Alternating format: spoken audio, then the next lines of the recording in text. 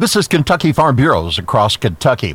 KFB Second Vice President Sharon Furches says the Generation Bridge program is a bright spot from Vision 100. Many counties now have a Generation Bridge committee and chair that's a part of their board, and we are currently working towards our second statewide leadership summit. Everything is going so well with the membership of that group and the activities and the impact that they want to make on Kentucky Farm Bureau. Furches says Vision 100 is an ongoing effort. Every time we meet, we literally go through the list and check the box beside each goal and each activity that we had set out back in 2020. So we really want this to be a working document. It is that. It's not a coffee table book. It's a playbook that we are leading this organization. Furches says Vision 100 searches for new growth opportunities. This is Across Kentucky.